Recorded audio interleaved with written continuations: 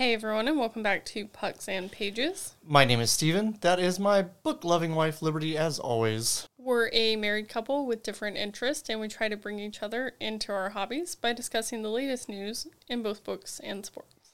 And today is the book episode. I feel like it's going to be long like the sports episode was, despite the fact that I tried to keep to just the major news. The problem is it's also the last Thursday in May when this episode comes out, which means I have to discuss June book releases. Boy, we did some great planning on when my mom came for vacation, didn't we? Oh, and when I say planning, the not planning that we had, because she was just like, I'm coming. Yeah, I think we'll be all right, though.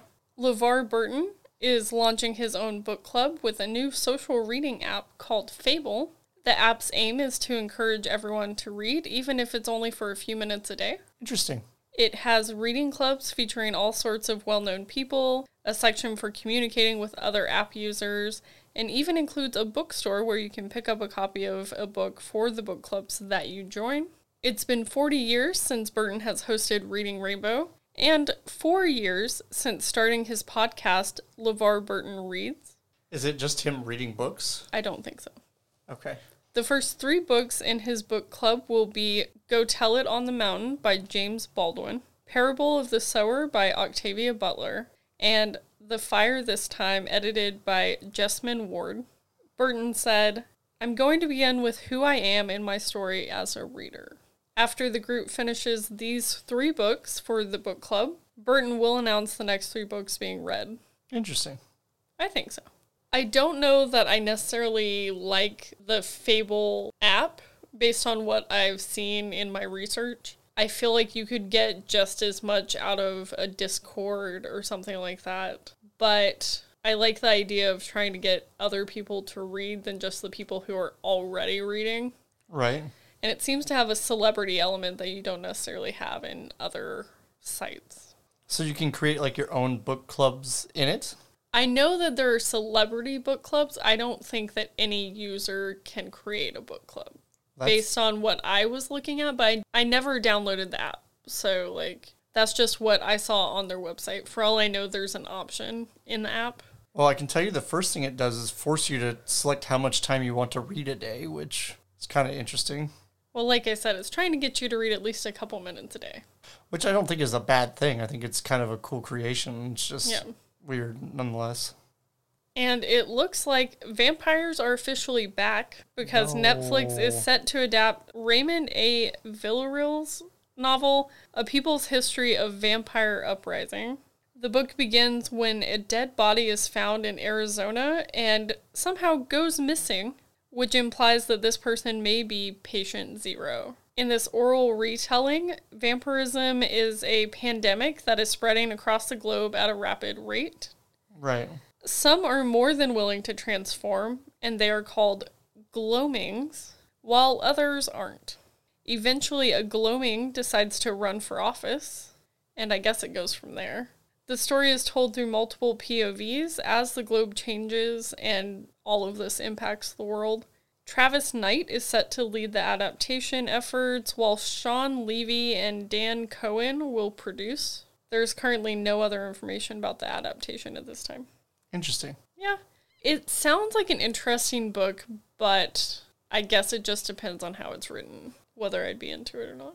Yeah. Vampires are trending again back into books, and they're trending again back into TV shows, so I think you just have to accept that vampires are back. As long as they're not sparkly vampires, I'll be okay.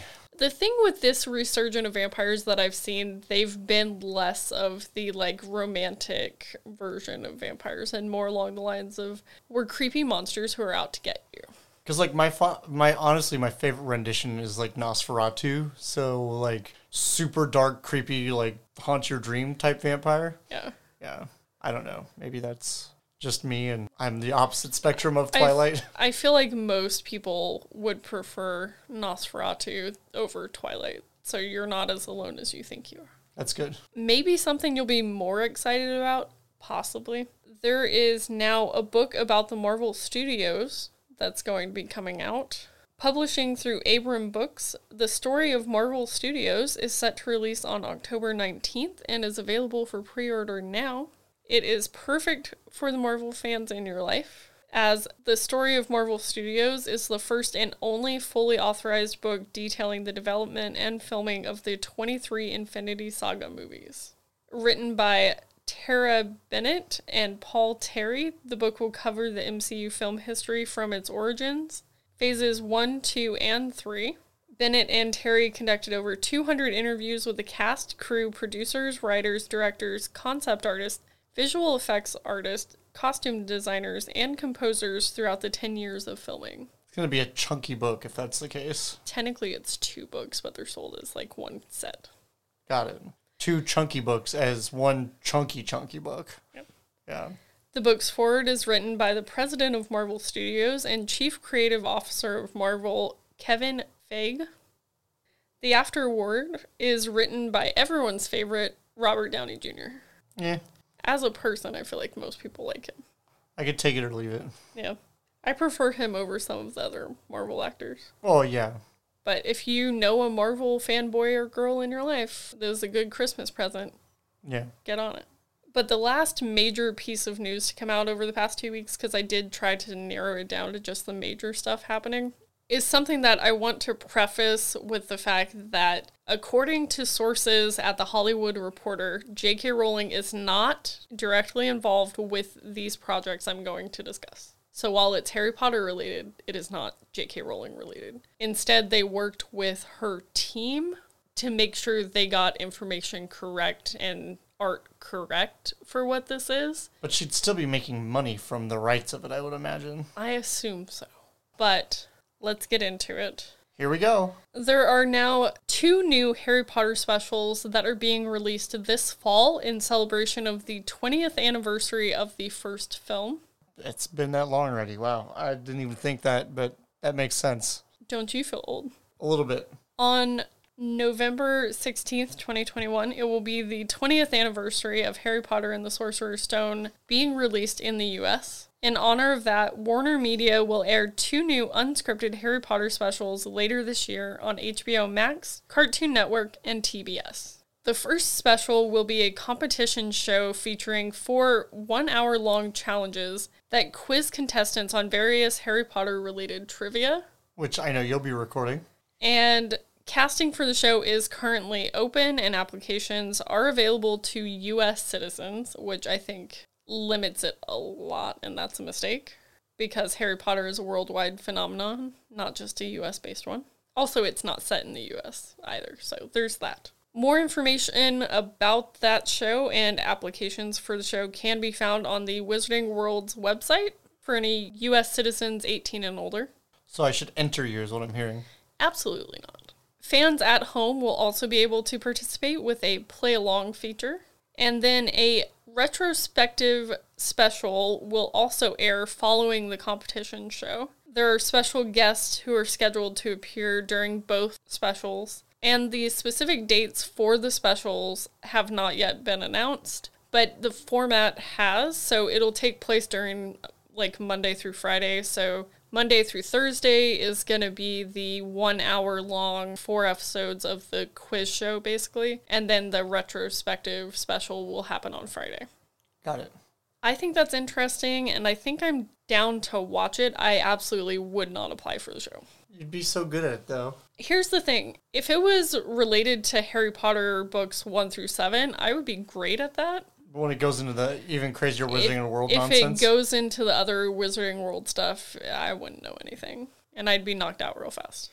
I could see that. Well, and like, to me, after book 7 is when she got really sloppy in her writing, in her personal life, in her social media stuff. So it's like, how about we don't?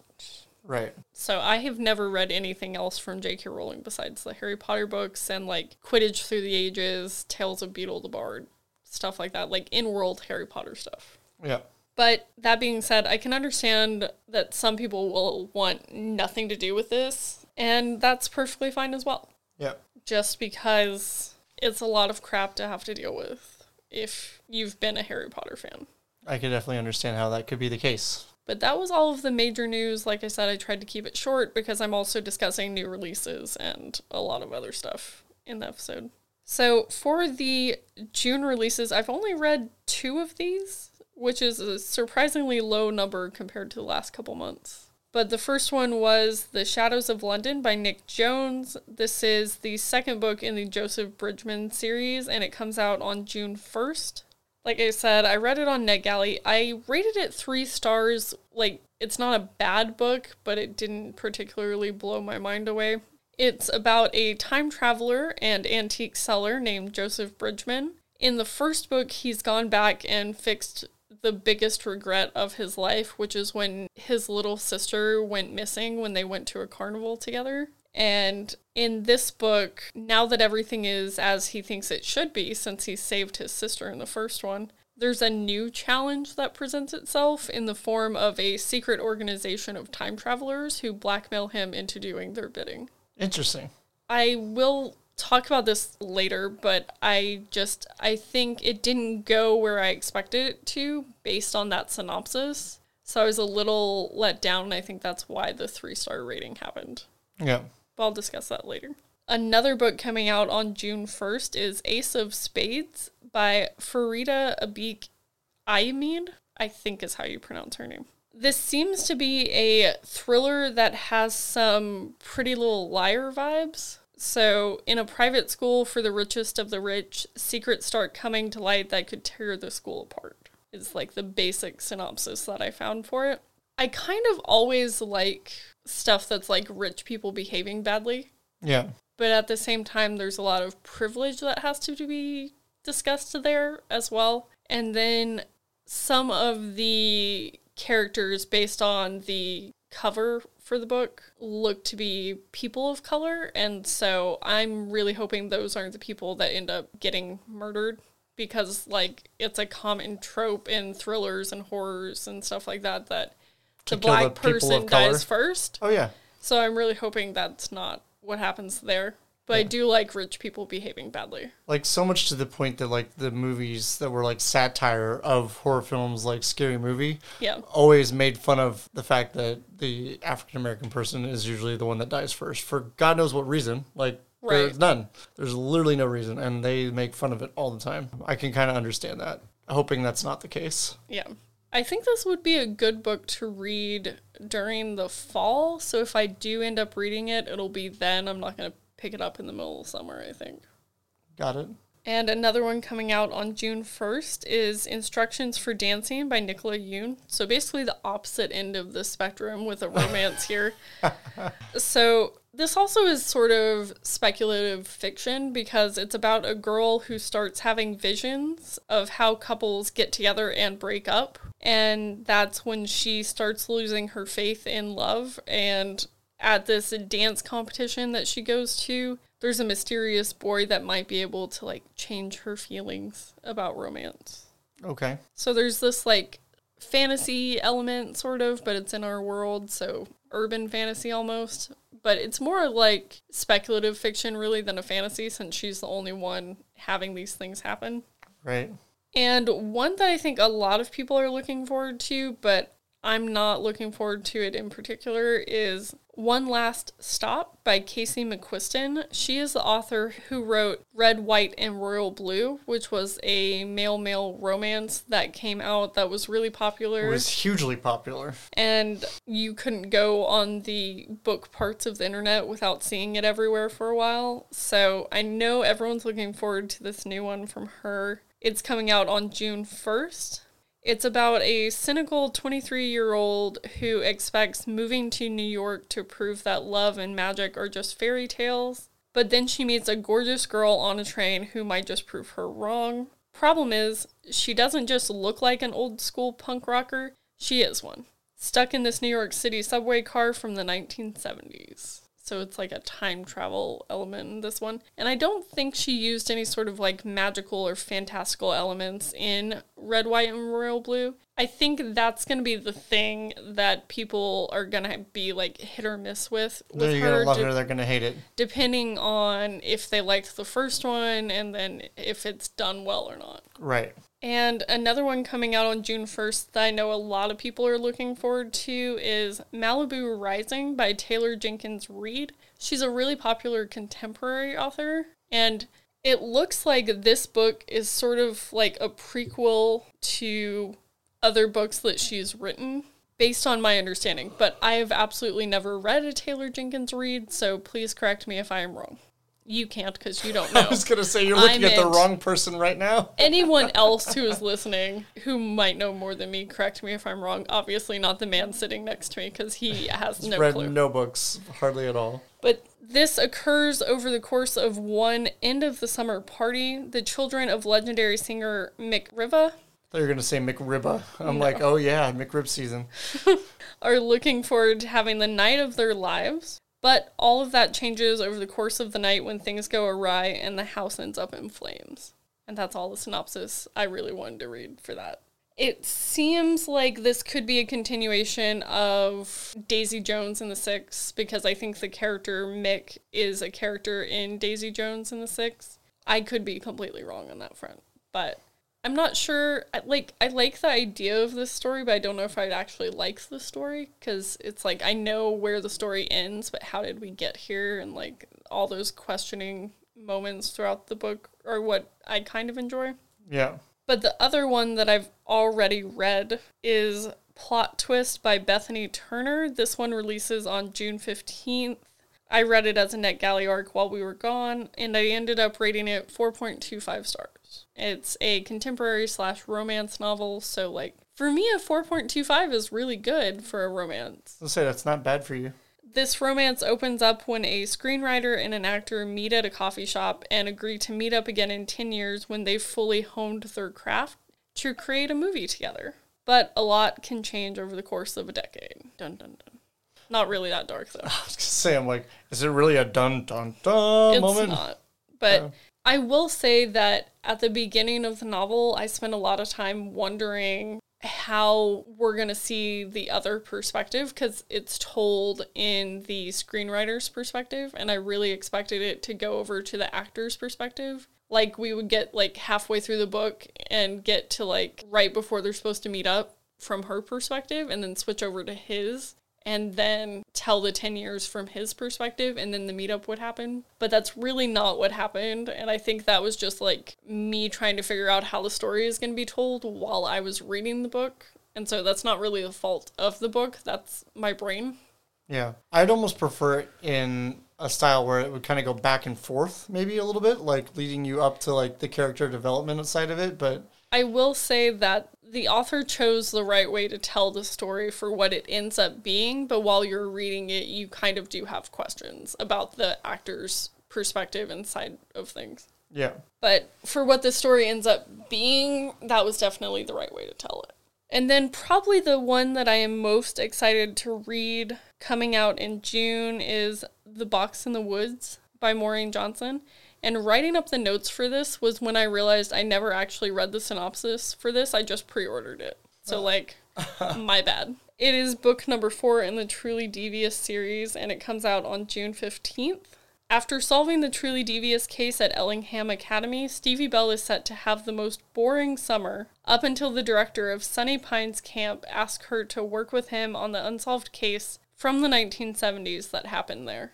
So it's another unsolved case for Stevie Bell to get to the bottom of. And I actually think that made me more excited to read it than I already was, because I knew she was going to go to a summer camp and I couldn't figure out, like, how a murder thing was going to happen. Like, was it suddenly going to become a horror book instead of a mystery like the first 3 books were? Right. But no, it's about the same. Good. So I'm even more excited. And one that I'm just now starting to hear people talk about, also coming out on June 15th, is For the Wolf by Hannah Witten. It is the first book in a new series called The Wilder Wood. It is a dark fantasy novel about a young woman who must be sacrificed to the legendary Wolf of the Wood to save her kingdom. But not all legends are true, and the wolf isn't the only danger lurking in the Wilder Wood. That's more of a dun-dun-dun yes. thing situation for sure. Definitely more than that romance. Yes. It sounds really good. I'm really surprised I'm only now starting to hear people talk about this, because it seems like the kind of thing that, if done well, could become one of, like, the BookTube darlings or whatever. Yeah, it could be very quickly somebody's favorite book. And so now that's on my list of books I want to get, but I haven't pre-ordered it, so I can't just go out and buy it immediately. Why not? Because I've technically instated a semi-book buying ban. If it doesn't meet one of my goals or it hasn't already been pre-ordered, it can't be purchased. Is it beyond the pre-orderable date at this point? No, you can pre-order up until, like, the day before, I think, most of the time. That's just my rule, because my brain's dumb. I wouldn't say your brain's dumb, it's just mean sometimes. Yeah. And then one book that I have pre-ordered is Witch Shadow by Susan Dennard. It is the 4th book in the Witchland series, and it comes out on June 22nd. So it's hard to discuss because it is the 4th one in a series, and it's not starting like a new arc the way the new Truly Devious is. But basically, the continuation of the series follows Iseult as she tries to find a way to save herself and her homeland from the oncoming war.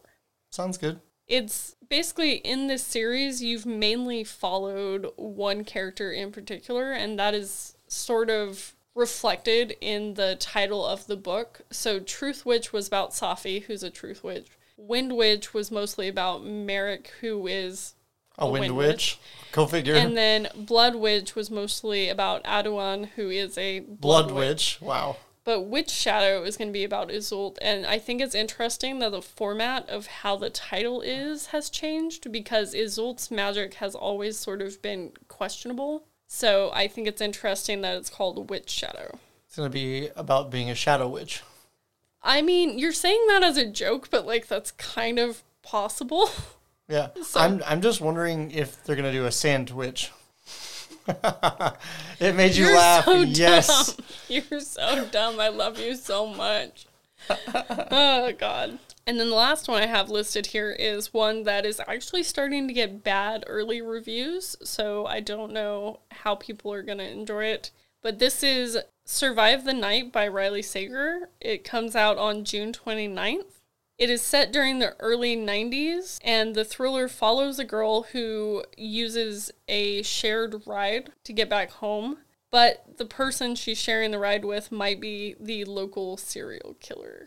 So this is literally what everybody's nightmare is of ever taking an Uber? Well, except it happens in the early 90s. So, you know, they used to put a thing on the bulletin board, like, call so-and-so if you also are riding back to such and such place. People still do that, but yeah. Less so now. Yeah. And they've had a campus killer, so she might be riding home with him. That's exciting. I mean, I think it would make a decent movie or a show, but based on how it's written from the people I trust with their reviews of thrillers and horrors, it doesn't sound like a book I would enjoy. But it is Riley Sager, who is well known in the mystery thriller horror section. So, like, you're going to love it or you're going to hate it, but most likely you're going to read it. Right. Who knows? As for what I have been reading, we've kind of already discussed a couple because they're coming out in June. The first one was The Shadows of London by Nick Jones, book 2 in the Joseph Bridgman series. It's an adult sci-fi novel about a time traveler and antique dealer. My thing with this one was that it did not include the group of time travelers as much as I had anticipated. Basically, they come in, blackmail him, threaten him, and then they meet up with him once or twice throughout the rest of the book. To follow up with him, basically? To just basically go, here's something you might need to help you on your mission. But, like, that's about it. And it was more about the time that he traveled to than anything else. And I feel like I didn't care enough about what happened in the past to rate this over 3 stars. Got it. So the author didn't make you care enough. Right. And I feel like the only way to really have done that is to have spent more time in that time frame. But based on how the time traveling works, you only have a set amount of time when you travel into the past. Got it. So there was really no way to do that unless he kept jumping back over and over and over and over again. Which would be infuriating.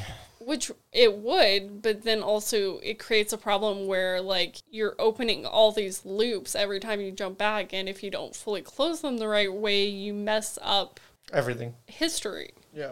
And then, therefore, mess up the present. So, Right. I think there's supposed to be a 3rd book in the series, and I'm open to reading it. I want to see the things that have opened up for potential storylines to actually happen. Like everything with the time traveling group. There's also a storyline that at the very end of this book opened up with his sister, and I was like, excuse me? You did what now? Right. So if that actually goes where I think it should, I think I would like book 3 more than possibly books 1 and 2. And then I read a novella. I read Sight Witch by Susan Dennard. It's technically book 2.5 in the Witchland series, which is an adult fantasy series. About the sandwiches. Yes. I ended up rating it 4 stars, so it was actually pretty good despite the fact that it was so short. Yeah. But this technically takes place before the events of the first book, Truth Witch, but you're supposed to read it between books 2 and 3, otherwise it gives away too much information about things that happen in books 1 and 2. Got it. That's why it's technically book 2.5. It's weird. But this one tells the story of a sight witch sister at a convent who is the only one left without the sight, which is the ability to basically see into the future. Yep. It was good. I think I could have done with, like I said, a longer book, but I also feel like it did a really good job with introducing the magic at the convent without, like, beating you over the head with it. So that was nice. I also finished up my reread of the Truly Devious series by Maureen Johnson. I read The Hand on the Wall, which is book number 3, and the last book that's been released so far.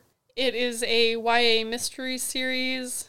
I rated it 4.5 stars.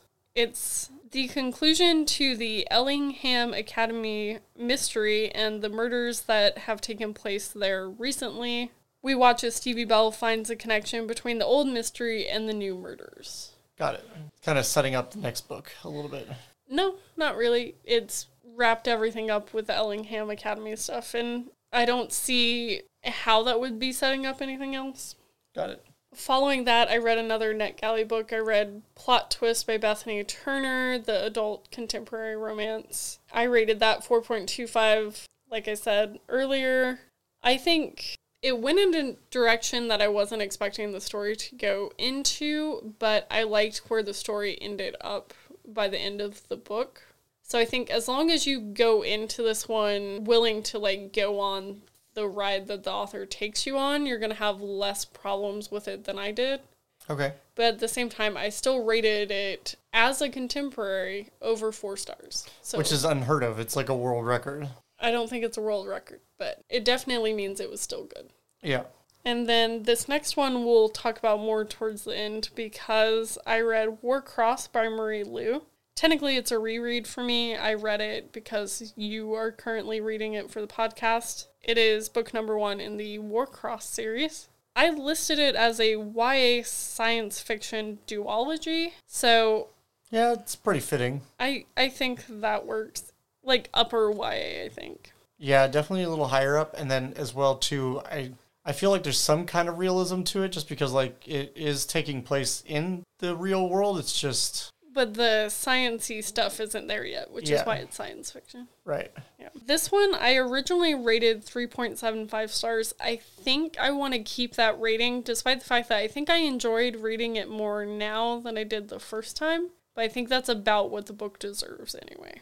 But it's about a hacker who accidentally glitches herself into the opening ceremony for the world-famous Warcross games. She's expecting lawyers, jail time, press coverage. What she isn't expecting is to be hired by the creator, Hideo Tanaka, to find a gap in their security and fix it. But taking on this life-changing job won't be that easy. She must go undercover as a contestant for the Warcross games. Well, that just gave a lot of spoilers about what we're going to talk about in a little bit. Because that's about as far as... That's as much as I can summarize. Well, and that's technically as much as we've basically read at this point to an extent. There's a little bit more, but not. I mean, you get further than that. Yeah. But we'll discuss it later. As for what I plan on reading next, I'm probably going to end up finishing like 2.5 things between now and when we record again. But I plan on reading House of Dragons by Jessica Cluess. It is book number 1 in the House of Dragons series, and it's a 2020 release. I believe the second book just came out like a week or 2 ago. It's, I say, an adult fantasy series. Some of the characters in this are technically like YA age range, but also some of them are not. And a lot of the story is too brutal to really be YA, in my opinion. But in this world, when the emperor dies, the 5 most prominent families must submit one of their children to the emperor trials. It is 4 tests that will determine who will become the new emperor and who will die. Like I said earlier in the week when you started reading it, I think this book sounds pretty entertaining. Yeah, technically I've already started it, but I'll finish it this week. Right now, I want to say it's like a dialed-down version of Game of Thrones, in that you have these prominent houses, they've got their own colors and they're all crest, competing for the power. They're all competing to have all the power, and they all have a specific dragon that the house has. And I know that's not very Game of Thrones, but there are dragons in Game of Thrones. I know that. Yes. And they have some fantastical, magical elements throughout the book. But I would say this is definitely not a high fantasy, which is why I think it's like dialed down. Yeah. And then I plan on reading something that my husband doesn't want to read and will probably make fun of me for. On the Rocks by Kat Adams. It's book number 1 in the Dirty Tough Female series. It's a 2020 release and an adult contemporary romance. A woman with a taco truck and an Australian restaurant owner find romance despite both having baggage of their own. This is a book that has come in a 10-book anthology that I bought when it was on sale for Kindle. So it was like $1 for 10 books, and they were all romance books. So I plan on reading one every once in a while, so this is the first one I'll be reading.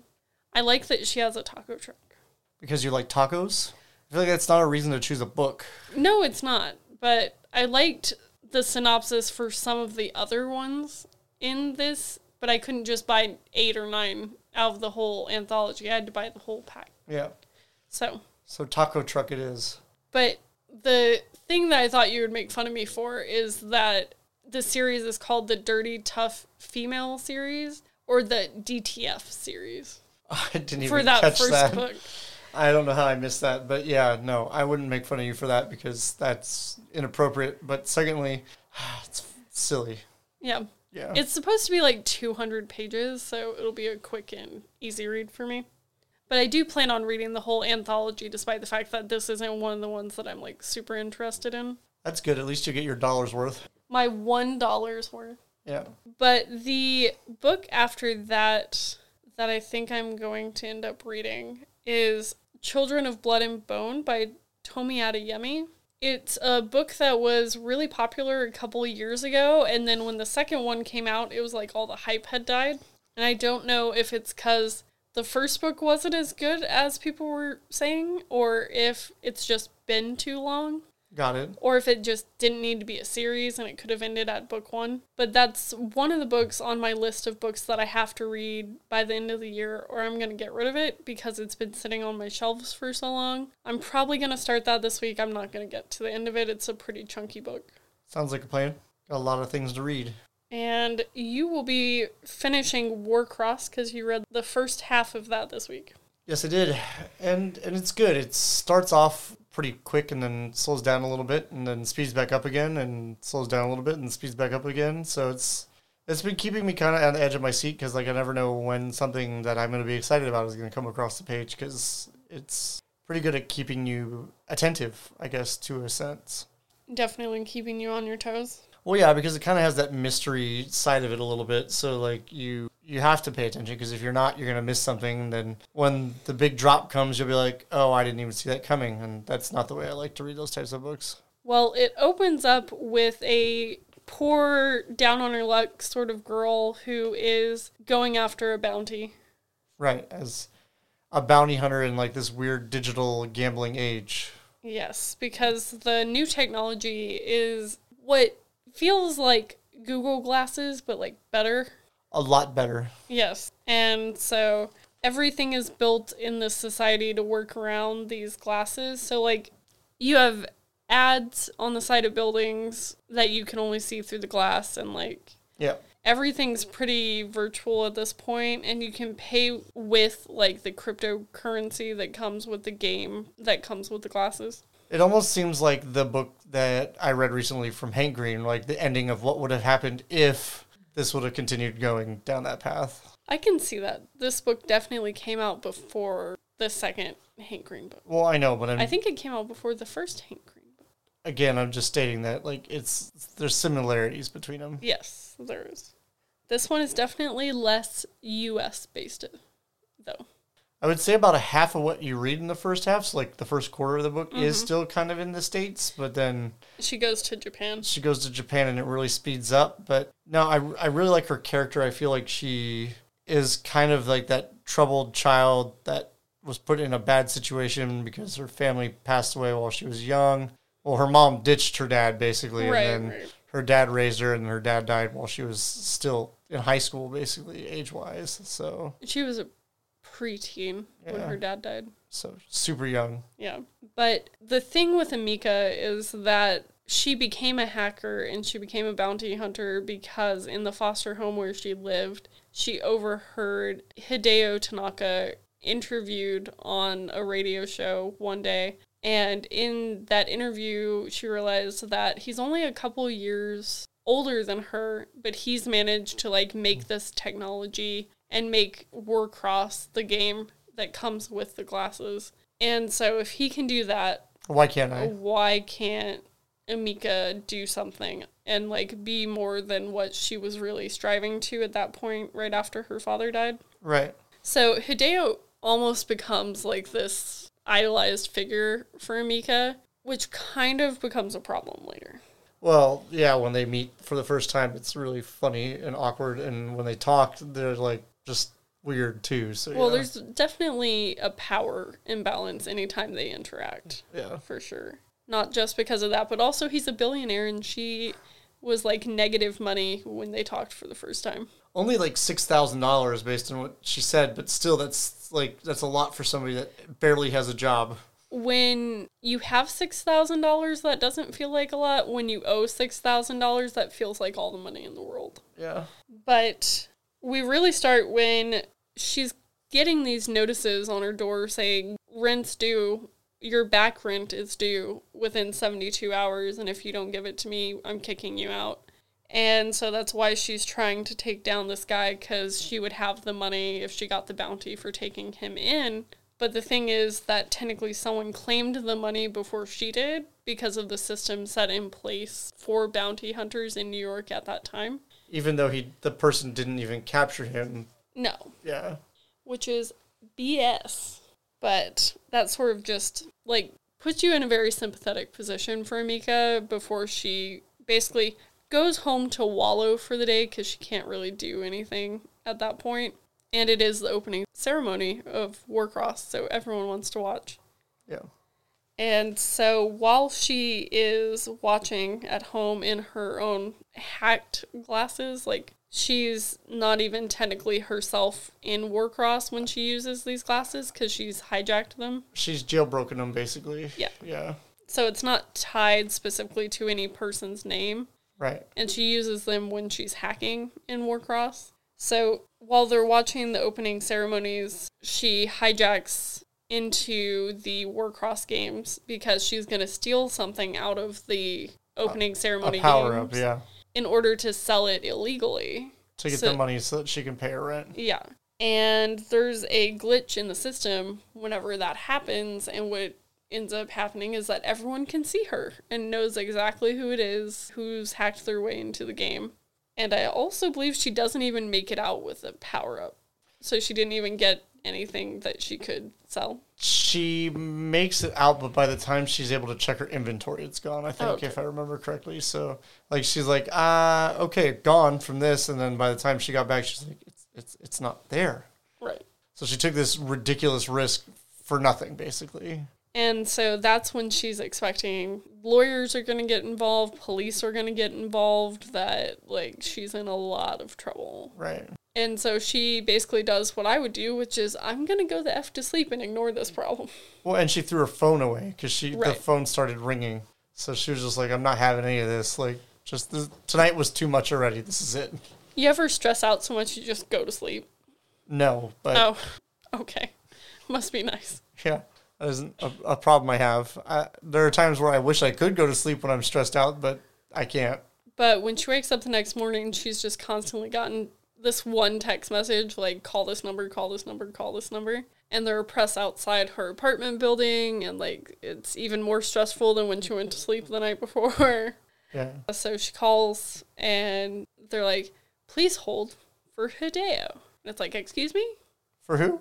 And so their first conversation on the phone is so awkward to read and uncomfortable. Yeah, she's like, I accidentally did this. I didn't mean to do it. And right. And, like, I think it's very obvious he doesn't believe her. Oh, at all. Not even in the slightest, yeah. But he basically takes care of her financial problems so that she can come interview for a job in Japan. Sounds nice. Yeah. Suddenly she goes from owing, like, back rent and $6,000 in credit card debt to having no debt. And having her rent paid for, like, what, 4 to 6 months or something like that, I think is what it is? Oh, it was a year? Yeah. Okay.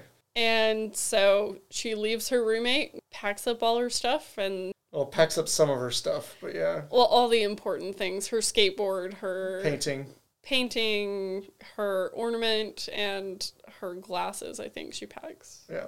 And she rides in a fancy car, gets on a fancy plane. Could you imagine, though, being... Well, firstly, let's describe the car and the plane. So the car has glass windows that can be changed to anything other than what you're seeing outside. So, like, right.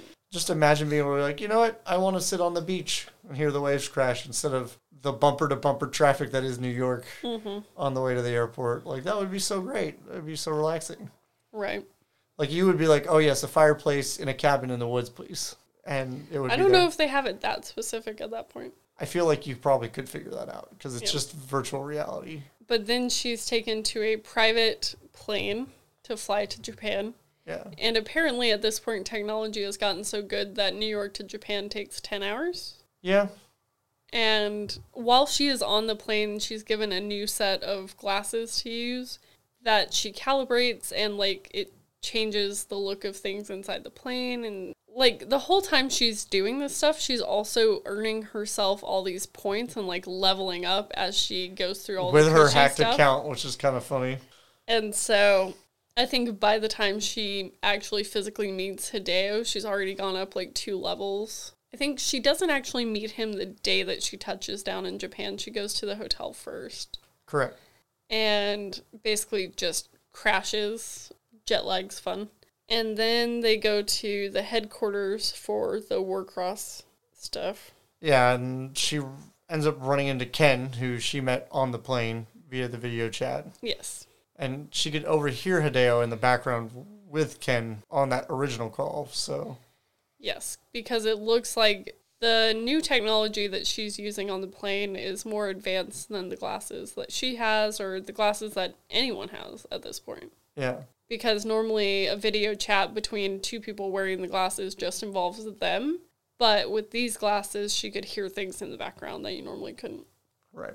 And it does seem, the way this virtual reality works, a lot like the virtual reality that is in Hank Green's books. And so, like, I feel like having reread that so recently, I feel like that... It's kind of eerie combination. Well, I feel like that helped enhance my experience reading this because, like, I understood better the, like, mind technology connection and, like, how well that could be adapted. Yeah. Whereas the way it's discussed in this book is, like, your brain's the best at coming up with stuff, so we'll just use that. But, like, the way it's described in An Absolutely Remarkable Thing is so much better at sort of making it understandable, I think. Processing the information, yeah. So I think that might actually be the reason that I enjoyed this more this time around than the first time I read it. Because it's better explained. Well, because I have that understanding better from the Hank Green books. Right. But then we get to the actual meeting with Ken and Hideo and Emika, and... it was really awkward, but Hideo shows Emika the contact lenses that they have instead of having to wear glasses. Yeah, which would have been a real trip at that point. Which, the way it's described, always struck me as a little weird, because it leaves a little film over your eyes after you use them the first time, despite taking the contacts out. And I'm like, do regular contacts do that? Because that feels gross. I don't know. I've never had to use them, but I've heard that they can leave like kind of a slimy bit, but like it's not like a film. I don't think would be the description of it. It would just be like. Well, and I also don't think that would be like a permanent thing. No, it's more like, I think, just tears that were on your eye, like the hydration from your eyes itself. But then he also discusses with her, he has a job for her as a bounty hunter, which is very fitting with her set of skills. Yeah. Her job set history. Yes. Yeah. And so in order to take on this bounty hunting job, she has to become a player in the Warcross games. Right. And so she becomes wild card number 40. Last entry. Into the wild card slots. Mm-hmm. Yeah. How is it described again for her job? I think it's just predominantly like the bounty hunting side of things, but... Basically, Hideo is hiring her because she is the second person to get through the shield in Warcross that was specifically designed to keep out hackers and everything like that. And so she is being hired to find the first person, and he runs through with her what this person has done in the past. And one of the things is that made it so that the code would report data back to this Zero hacker. Right. But he'd also leave just the like microcosm of signature in the code, like just so small. And so she gets hired for the job and is told that if you complete the mission, should you choose to accept it, you will get $10 million US. Not a bad payday. And so she enters into what they're calling the war draft. Right. As well, too, that there's multiple bounty hunters that are involved. It's not just her. So, like, it's such a big thing, like the intrusion, that they're adamant about trying to get it solved, like ASAP. Yeah. And so she enters into the war draft in spot 40. And during the war draft, she is drafted first, which she was shocked to find. Right. By Team Phoenix Riders. But also something weird happens during the war draft, and she spots someone who's not supposed to be there, basically hiding in the rafters. Yeah. But she doesn't see a face or anything. She just gets like a photo of like the blob of the person. Yeah. Like kind of almost like a quick photo just to try to grab the code lines that were created by the person being like digitally there, more or less. Yes. And that's when she realizes that is also Zero. Yep. Kind of after the draft, you kind of get a taste of like how big it is to even be a member of a Warcross team as she's trying to leave, and like all the fans are out there like screaming bloody murder, more or less. Well, like that sounds more like a horror movie, but they're like chanting and screaming, and there are already digital pictures of her up everywhere on buildings and stuff. It's not creepy at all, right? Oh, it's very creepy. Yeah. And other people get drafted, of course, and she ends up going back, I believe, to the house that they're going to be training from. Yep. Yes, with all the Phoenix Riders. Oh, also, DJ Ren ends up getting drafted by the Phoenix Riders as well. That's correct. And he wasn't there at the draft because he was prepping for the party. For that party that evening, yeah. Mm-hmm. And Emika ends up meeting a drone whose job is to give everyone food and drinks all the time and learn their preferences and stuff. Wouldn't that be great to have? It'd scare the hell out of our cat. But it would, but yeah, she's giving you the side eye. Yeah. Don't you dare. But she realizes that she can hack the bot and use that to gain information on her team to sort of try to get started on her job. Which she ends up doing later on. Yes. Down the road a little bit, yeah. When she's sort of alone with... the robot? The robot called Wiki. Or Wiki? I was going to say Wiki, because it's like W-I... or W-Y or W-I-K-K-I? W-I-K-K-I. Okay. But basically she picks her room. She only had like 2 options. Because all the returning people had already picked before the war draft. I was under the impression she had 1 left just because it was like the girls' side of the house, but... Well, that's the one she chose. I think she could have chosen DJ Ren's room. Oh, okay. But that also has crazy technology in her room, even though she's got like the smallest room whatever. Yeah, the smallest room that's like 4 times the size of her whole apartment, or like the studio that she had originally. In New York, yeah. And like the technology is on the walls. You can like project things from your glasses onto the walls, and this whole crazy desk setup. And she's even got a swimming pool on her balcony, and it's just like, I could do that. That would be nice. Yeah, to say the least. But basically, the technology is supposed to be there so that you can have a Warcross, like, training session in any of the bedrooms. You didn't have to, like, go to the main room to do it. Yeah. And her closet is fully stocked with clothes, including Gucci, official sponsor of Warcross Championships 8. There have been some interesting, like, not subtle plugs in this book so far a couple times, and I'm just like, that one was definitely not a subtle, like, here I am, Gucci. Oh, I know. I remember. It literally took up, like, a chunk of the page. Oh, yeah, for sure. Yeah. Like, Marie Lou, how much money did you get paid for that? Maybe she just got a Gucci outfit, and that's how much it's worth. Yeah. And it is at the end of that chapter that she ends up hacking into Wiki. Yeah. After putting up a bunch of shields and protections for herself. Right. But that's when they go into a nightclub to celebrate. And the nightclub is called Sound Museum Vision, which is a name. That's the translation of it. That's true. We do have to realize that she is in Japan and, like, everything is translated through her glasses. So, like, maybe it sounds better in Japanese, and I don't know. Probably means something different in Japanese. Yes. But when they get there, everyone's dressed up. You've got all the press on the outside trying to get photos and conversations with people who are in Warcross. And you have DJ Ren, who's already there. Dropping the bass. Underground. We'll put it that way. Yes, It is an underground club. But basically, they confront some people from other teams, and, like, already people are trying to, like, psych each other out for the Warcross games, but... You mean they're athletes, like athletes are? Athletes with air quotes around it, let's be honest. And you also have this other layer to it where Amika is trying to, like, hack all these other people without getting caught. Yeah. While having this, like, role she's trying to play as, like, this shy person. It was funny because there's a couple times in that club where she's just kind of oblivious to what's going on right in front of her face. Like, that's the way she comes across. Yeah. But then she's like, oh, and... Yeah. You can see her just kind of snap back to reality and then get right back to where she is. But that's when we also see that Roshan has a history with Tremaine. Yeah. And I think that's an interesting aspect that I enjoyed more this time around than the first time around. Like, there was nothing new there. I just think I enjoyed it more. Yeah. I was going to say, it seems like they went from friends to complete enemies almost to an extent. Yeah. I think it was friends to lovers to enemies. Yeah. Which is always something you enjoy watching happen. But not to yourself. And then they also run into Hideo at the club. Yeah.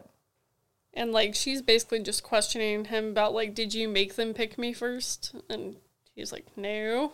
I required that someone would have picked you, period. That is it. Yeah. Being picked first had nothing to do with Hideo at all. Yeah.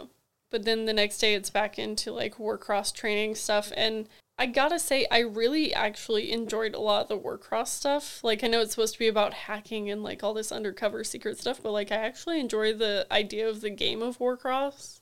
And, like, I enjoy the training sessions that they have and, like, the beef they have with other teams and stuff. That exists in the world right now. There is competitive gaming that exists. That is not my point. And I do not want anything to do with competitive gaming. And there are class-based games that are required for you to be good. Fiction. This is fiction. And this is what I like. Do not try to put me in the real world. It is kind of in the real world. The whole book, for that matter, takes a pretty good place in it. The things I like are fictional. Okay. Got it. But they find out that they are matching up against the Demon Brigade in the first round, which is the one that they were picking fights with in the fighting with in the club. The club. I think it's an interesting name, the Demon Brigade. Like when they got introduced in the club and they had like the knights on the horses that were like skeletons. I thought that was super cool. But they're very Slytherin-esque. But we do basically end up getting like a training montage is what I would call it. In chapter 13. Mm-hmm. And so, like, that was a lot of fun to see, like, how everything worked in Warcross and, like, all the different rules and power-ups and how all of that works. Yeah, in that training, Amika got pretty much, like, a little bit put to shame to an extent. Well, she's only a level 28 at this point. She's not, though. Yeah.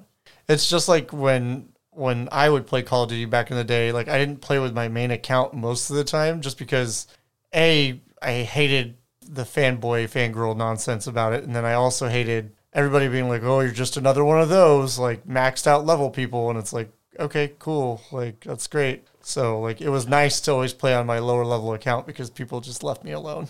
Yeah. So I kind of understand where Amika's coming from on that. But also, she's a hacker. Well, people would accuse me of hacking because I was playing over my level capability, but, like, yeah, I don't know. But after the training montage, she basically goes back to her room and starts digging through all the information she's pulled from her teammates and stuff like that. And that's when she realizes that some funny stuff is going on with Ren and Ren's information. He's got it, like, super secure, like Fort Knox secure. Mm-hmm. And there's a deleted email that's hidden behind a bunch of shields that looks like a locked cube for her. And she brings it to Hideo's attention because she figures there's a chance he knows how to open it. Right, because it's got, like, a recurring sort of code running around. Every time you try to hack it, it becomes twice as secure, basically. Yep. So sounds nice. I want that. Right. Need that on, like, all my social media accounts, so I stopped getting logins from God knows where. But while she is going through his information, she does find out that he's been to the dark world, and no one goes there unless they're doing something illegal. Right. And there's, like, a time and a meeting place for it, too, in that email. Yeah, but at that point, you're not quite there yet. You do get there eventually, though. You do have Hideo, who explains that it's a fractal shield, and that it does multiply each time you burrow through the top layer, so it makes it more secure. And he basically comes out with a infinity key that is able to unlock it, and that's when they get the code and get into the email, which is a date and time for where to meet in the dark world. Mm-hmm. And this is also the chapter where you get some of the backstory for Amika, because, like, she's had jail time, but she's, like, a good person. So, like, it's kind of confusing about why she's supposed to be, like, such a bad person in the eyes of polite society. Well, it's because she went back behind closed door stuff and released a lot of information that got a lot of people in trouble. So, like... Yeah, basically, her friend had some private photos that were shared communally throughout their school. Yeah. And she basically found out everyone who did it, caused a lot of problems. They got into a lot of trouble, but she did a lot of hacking and backdoor stuff she wasn't supposed to do, which also got her in a lot of trouble. Yeah. And we learned that story in this chapter. But we also get some of Hideo's memory files as well in that chapter, of him just beating the crap out of a punching bag, and everyone that's in the room, which is like 2 security guards, a trainer, and Hideo, just kind of look at him like he's crazy because he's just going off. Yeah, she didn't mean to get that one because the hack was just actively running in the background. Yeah. And she did, and it was like, whoa. That explains his busted up knuckles when they met for the first time, so... Yeah. It just seems like he's got a lot of anger, and she doesn't really know why. Right. Hidden anger brings you to the dark side, so, it's not a good thing to have. But then she makes it back to the house with all the other Phoenix Riders, and it's just a couple days of, like, constant training with them, because she still has to do that on top of her bounty hunting job, because she needs to get up to snuff for the actual games. She doesn't want to get eliminated in the very first round. That would definitely make her hacking and bounty hunting a lot harder. Well, if she's not there, yeah. Yeah. But they decide to take a day off after those 3 days, because they decide that if you're burnt out, you're not going to be useful to them. Which is kind of convenient, because that's the day that Ren's supposed to go to the Dark World. Yep. And you actually do get to see her go into the Dark World, which I thought it was interesting the way that it's set up. Yeah. I thought I had forgotten that part wrong, so... Or I'd accidentally read ahead, so I'm glad to know that I was kind of right about that one. Yeah, no, you actually get to see her go in there, and I like the way that it's set up. Like, it's obviously not the same type of virtual reality that Warcross is, or even like your daily life is with virtual reality elements in it. It's like darker and grungier.